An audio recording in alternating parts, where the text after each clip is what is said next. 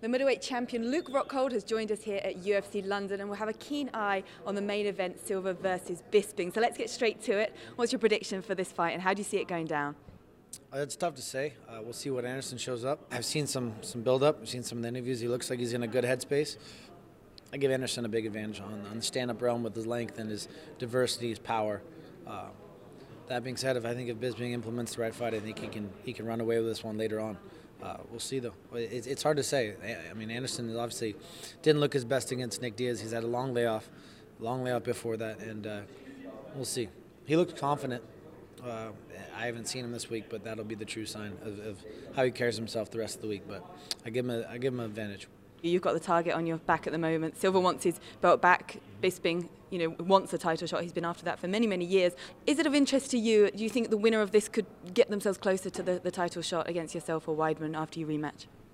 I think, yeah, definitely. With a credible performance, either one is obviously up there.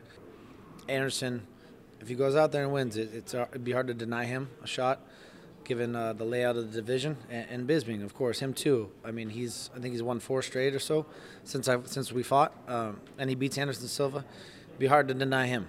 So either way, I think it'd be fun for me. So I'd enjoy adding Anderson to my resume, and I'm sure I'd enjoy getting back after it with Bisping on the mic and in the cage to shut him up. It's always fun to build it up with him, and to shut him down is even better. And obviously this is a huge fight for us to have here in London. I mean, have you got a sense so far of the excitement around this event and the attention that's been given to it? I get a little feel for it. I'm sure the next couple of days will be even more. It's been a lot. One day of media so far, and it's been all over the place. So I love London, and I'm looking forward to enjoying it and getting it there. Obviously, the O2 Arena, and feeling the full vibe. Well, sit back and enjoy. You've deserved that opportunity, and we'll see what happens. Thanks for your predictions. Thank you very much. I'll see you.